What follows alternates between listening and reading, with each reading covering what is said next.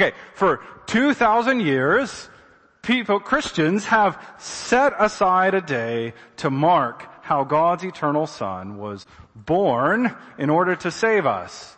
And we call that day Sunday. Right? So there is a normal focus we should have on the fact that God's Son came to save us. But I realize that sometimes in our ordinary routines of worship, things that are huge and immense can become stale to us. Even certain phrases about God becoming man, even certain truths about God's Son coming for our salvation. And so it is good still to pause and reflect specifically on aspects of Christian truth, specifically today, like the incarnation, so that we might appreciate it in new depth for when we ordinarily hear about it. Now, okay, so I'm a Presbyterian. I guess that all of our kids here, our boys and girls, take grammar lessons, right? And you may think that grammar lessons are really boring, but actually you need them so that you know how we must speak according to the rules of grammar so that you can at least try to make sense to other people, right? And the thing is, the same is actually true of the Christian faith. There are ways that we must speak as Christians, must speak about certain topics. And even certain phrases we need to learn if we are going to make sense as a Christian. And more importantly, on some matters, there are ways that we cannot speak and ways that we must speak specifically if we're even going to be a Christian. And one of those matters where Christians have a certain grammar concerns the person Jesus Christ. And so we are considering from Colossians 1 how to speak about who Jesus is as God's eternal Son who was born in a human nature. This exploration gives us opportunity to think not only about the theological dimension of who Jesus is, but also how Christians have learned to state these truths in specific ways over the centuries and how these truths are glorious helps for our lives. So the main point is that Jesus Christ is God's eternal and fully divine Son who became man for our salvation. Jesus Christ is God's eternal and fully divine Son who became man for our salvation. We're going to think about this in 3 points: the Creator entered creation, the clarification of categories, and the comfort in Christ. So, the Creator entered creation, and you can probably already see where I'm coming from with this, even just from the reading of our passage.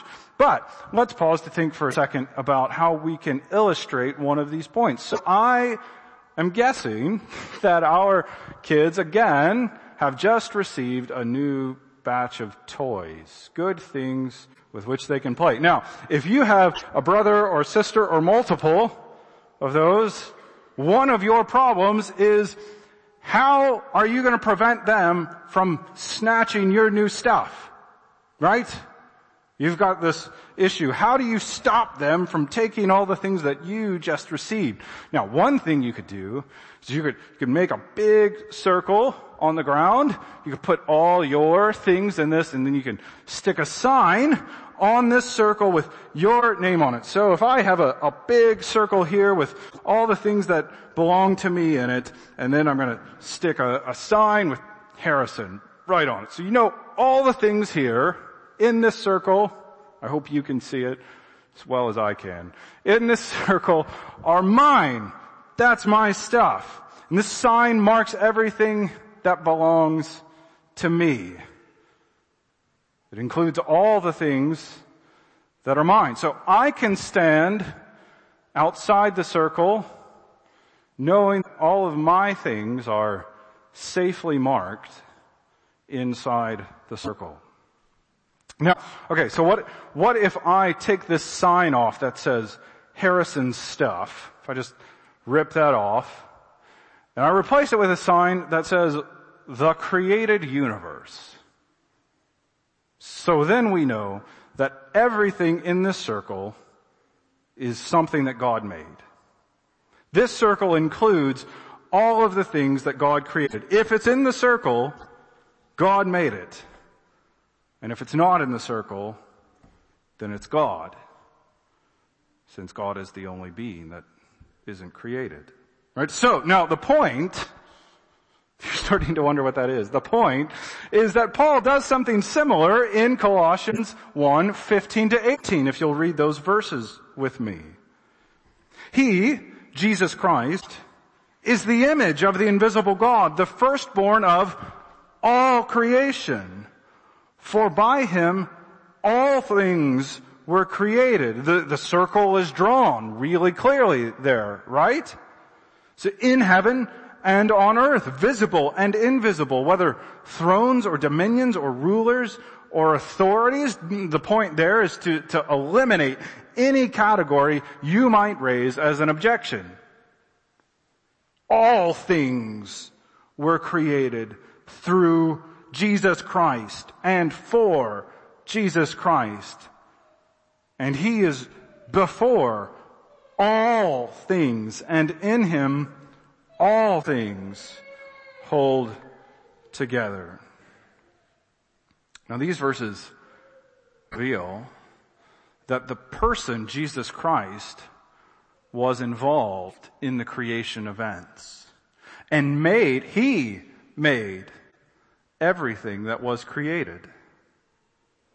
Now, as we read in Genesis 1, God is the creator of the universe. And we've heard about that in the Psalms that we sang already, right? And so that raises 2 points for us that we have to see. First, Jesus Christ is not created, but creator. Jesus' person belongs outside the circle that we drew around all of the things that are the created universe. There was never a time when Jesus Christ, God's Son, did not exist. He always existed. Now second, knowing that the Bible affirms that God is the creator, we see that Jesus Christ is not simply creator, but the creator God.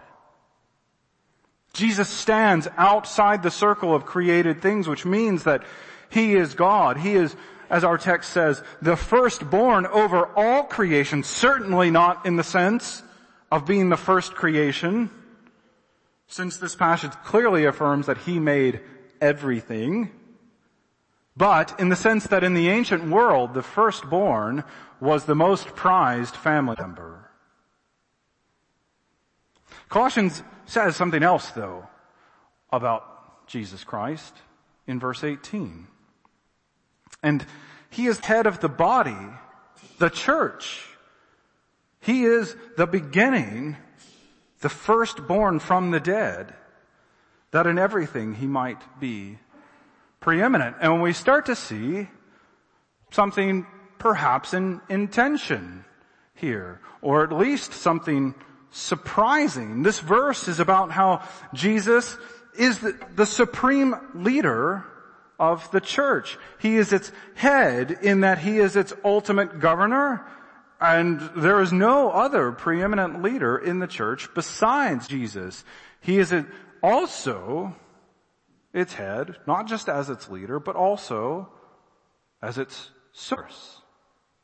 So how do you start growing a plant? Well, you have to get a seed. You have to put your seed in the ground, which then that seed sprouts into the full plant, whatever you're trying to grow. Now that little seed, you started with it, is the source, the head for the rest of the plant.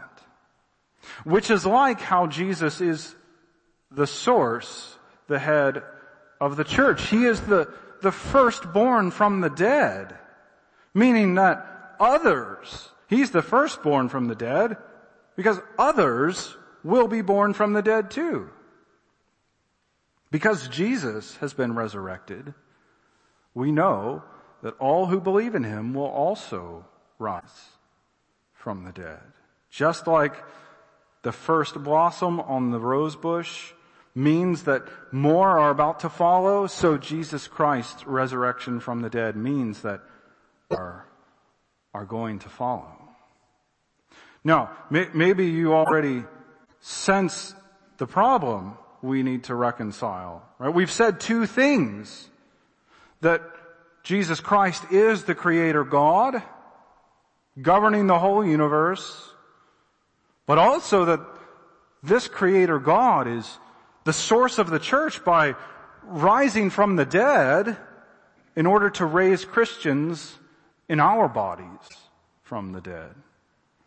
How is it that the Creator God, who, as we've said, stands outside creation, how is it that this Creator God can rise from the dead inside creation? And the answer is in verse 19. Because in him, Jesus Christ, all the fullness of God was pleased to dwell. That is the answer. Paul tells us that the Creator God entered creation by having the eternal Son, the second person of the Trinity, be born in a human nature. Jesus Christ can be both the Creator God, who stands eternally above and outside creation, and be the man who rose from the dead in ancient Israel, because God's fullness dwells in Jesus Christ. Colossians 2 verse 9 repeated this point: for in him the whole fullness of deity dwells bodily. Deity fully walked the earth in Christ. The Creator entered creation when God the Son assumed human nature as Jesus Christ. And that brings us to our second point, the clarification of categories. So we've seen that Jesus Christ is the man in whose fullness dwells, which leaves us with two categories, right? The eternal Creator God and humanity. But yet Jesus Christ is somehow part of both. And so what I want to think about in this point is how to clarify how we need to speak about Jesus Christ as both divine and human. I hope you see that we have to deal with those categories from our text, and now I want to think about how we can speak well about this. So, okay, if you want to be a Presbyterian minister, you have to pass exams, which are more than daunting. And so one of the things you have to do is some of them take place on the floor of presbytery, which means that you stand in front of all the ministers and ruling elders of a specific region and answer any question they want to ask you. Right, so just a short order there. Presbyterians never have questions for people. So in preparation for this, it's a good idea to go and watch other people do it so that you get a sense of what certain people might ask and what are the issues that they think are particularly dominant that they need to handle. So I attended some of these to prepare for mine, and there was one instance where there was a man who was trying to transfer from pastoring a Baptist church into pastoring a congregation in the Presbyterian Church in America. And so they asked him, how many natures does Christ have? And he responded, I've never really thought about that before. Now, during most of these exams, most of the pastors and elders are kind of tinkering on their laptops, finishing. They take place on Saturday in America, so preparing sermons, finishing something up for the service, something like that. But in this case, every head shot up, laptops closed, and ministers locked in on this guy like sharks with blood in the water. Now, maybe that is a weird question to you, but actually it's one of the first things we need to know to speak well about Christ, is how many natures he has. So since the first centuries of the church, Christians recognized that we need to speak of Jesus Christ as one person with two natures. So we've talked about, right, how Jesus is the Creator God. We've seen that in our passage. So he has a divine nature. He has all the characteristics that God has. He's the image of the invisible God. But he's also the man who rose from the grave to secure our resurrection. So he has a human nature. He has all the characteristics that are needed to be truly human. So let's think about this a little bit more. What is this about? We know that God is all powerful, right? We know that God is eternal. He's present everywhere. He's all knowing. And because Jesus Christ is God, he is all those things. He is, as Colossians said, the image of the invisible God. And because Jesus Christ has every attribute that God has, we say he has a divine nature. Now God the Father eternally has a Son who always existed in the Godhead. Before the universe began, we've seen in our passage, before all things, right? Who is always with God the Father and is God. The Son, pouring forth in his person from the Father forever. Now, on the other hand, we can think about other passages of Scripture, right? That tell us about how Jesus Christ, who is this divine person, was born in Bethlehem, laid in a manger, grew, as Luke 2:52 tells us, in wisdom and stature and in favor with God and man. He ministered on earth, was crucified by Romans, and rose from the grave in a body, his body, and ascended into heaven in that same body. Jesus Christ has everything that human beings have. He has a brain, a soul, a physical body. And so we say he has a human nature. Now God's Son, now we've got to start to pull this together. God's Son never quit being God. Not when he entered creation, never. He was always God's Son. He was always God who eternally existed with the Father. And so we say that Jesus is a divine person. So not a human person.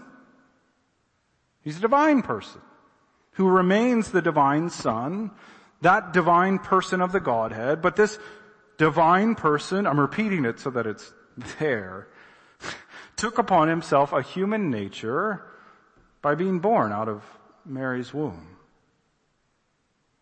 And this is how we have to learn to speak. This is the grammar lesson, right? One divine person with two natures, a divine and human nature. Now, this is if you're confused, if you're like, what is this? It's an immense mystery. This is the best we can do, is learn to speak how we should. But just because it's a mystery, we shouldn't dismiss nor neglect it just because it's difficult or because it involves learning specific ways to speak. Instead, we actually should praise God for his provision across the history of our church, for his provision in helping us clarify these categories. So, we come to our third point, the comfort in Christ. Okay, so let's get back up to speed. We saw that the Creator entered creation, and then we've taken this kind of deep dive into how we must speak of one person in two natures. And now we want to turn and think about how are these magnificent truths, which may be difficult, helpful, useful for our lives.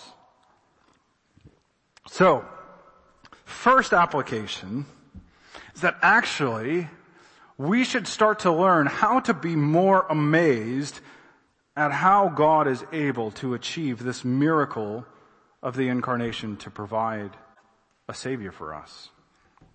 We can see how amazing the incarnation is, which should lead us to worship by considering how Jesus Christ is perfectly God and man. So, when the Son was conceived in the Virgin's womb, he didn't lose his divinity.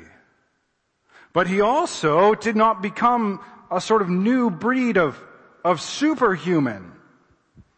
So, I want to illustrate not the incarnation itself, but terms. So, if we think about like an egg, the white and the yolk are distinct things, and yet they are united. So if you open an egg, just take the little top off and try to look in there. You can see that there is a white and a yolk stuck together, and yet they're distinct. Now, Jesus' natures are like that in a sense. Every illustration runs into heresy really fast, so please don't push that. I realize it could break down. So these natures, though, Jesus' divine and human nature, can't be blended together, which we can do with an egg, but you can't do that with Jesus. Now, okay, why does that matter? Let's think about it for a second. So, God is present everywhere. God fills the universe with His presence, which means that God the Son is present everywhere according to His divine nature. And yet, this everywhere present God was able to take on a body that is present in only one place at a time. Jesus Christ in His body is in heaven right now. And that's an amazing thing, that the infinite present God, the infinitely present God, could enter a human nature. So I have this kind of personality where if you ever go camping, you always take a poncho, right? Is that what they call them here? The rain thing? So, and they come in the little bag, and you open it up, and you use it, and then you think, what do I do with this? And I always wish, never happens, that I could fold it back up in the same way and put it in the bag. And yet, what do you end up doing? You take the whole thing, you just cram it in there as much as you can, and it's spilling out everywhere, and it's never going back in the bag in which it came. And that's kind of an illustration of what's going on here. The infinite God somehow took on this human nature in Jesus Christ. Now, here's why this should amaze you. Think about this. As Mary, we've sung about Mary's experience as the mother of God. Think about how as at the same time that Mary nursed Jesus as a little baby to sustain his human needs, at the same time Jesus upheld Mary's very existence according to his deity. Colossians 1:17 says, "In him all things hold together." Even as Jesus depended upon his mother for his earthly needs, Mary depended on Jesus for her earthly and heavenly needs. What an amazing thing. Mary was God's mother according to Jesus' human nature, but Jesus simultaneously was Mary's creator according to his divine nature. What a phenomenal thing. Now, let's push this a bit further to see how this doctrine of the incarnation actually doesn't just amaze us, but it also shows us how much God loves us. So Colossians 1:20-23 tells us about how God the Son became human in order to reconcile us to God. It says that we rebelled against God, which left us alienated from Him. And now God, who is the creator of the universe, could have instantly destroyed us the moment that we sinned. God didn't even have to do something new to destroy us. He could have simply stopped willing that we exist and let the universe collapse. We had failed Him, and we continue to fail Him, after all. But God, who is rich in loving mercy, sent His Son, born of a woman, born under the law, to redeem us from the penalty of our sins. And I want to think about that in light of all we've considered. Consider how much God, even specifically God the Son, must love His people to do that.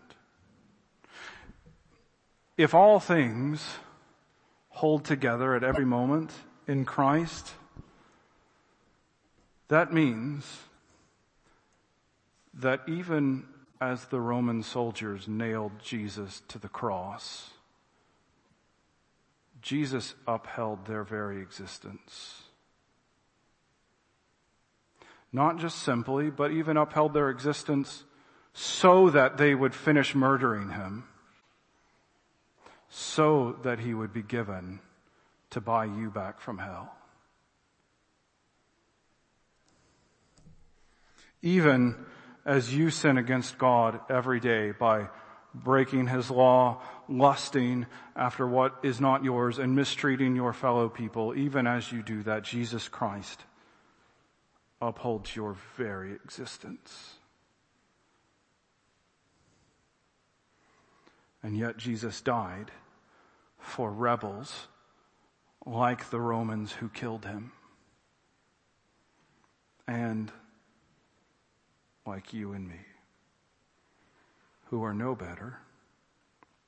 The Son of God, the preeminent one who made you and against whom you rebelled, came to earth in human nature, not for Himself,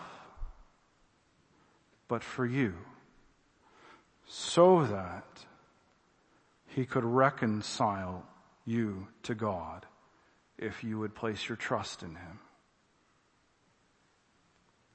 So then the question is, have you placed your trust in this Jesus Christ?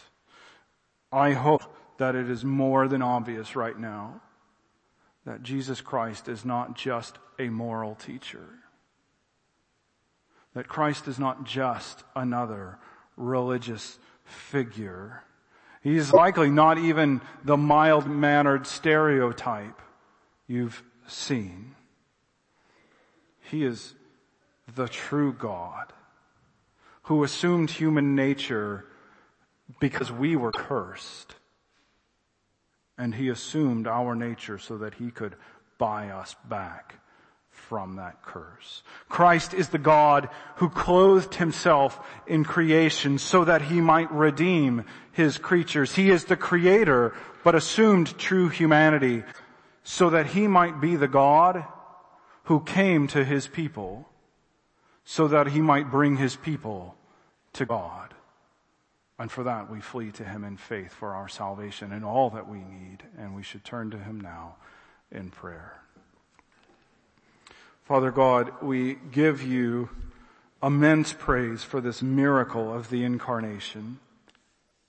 The reason for it, that You would send forth Your eternal Son God of God, who should destroy us, and yet you gave him in our nature to have us back. You bought us with the most valuable life there ever could be, the life of the divine person, God's Son. And we praise you not just for that miracle of working salvation, but also the miracle of being able to do this. No other God of which anyone has ever conceived could do this miracle of uniting divinity and humanity in such a way that neither are compromised, and yet humanity is redeemed and divinity is glorified. There is no God like that other than you. And so we praise you for your mighty works of creation and salvation and incarnation. We ask that you would help us to marvel at this, that we would learn to love it, that we would appreciate it, we would give thanks for how you've taught us to speak about this over the centuries, and that we would give thanks that we can worship you in reconciliation because of what you have done for us in Jesus Christ. We pray these things in his name, for his sake. Amen.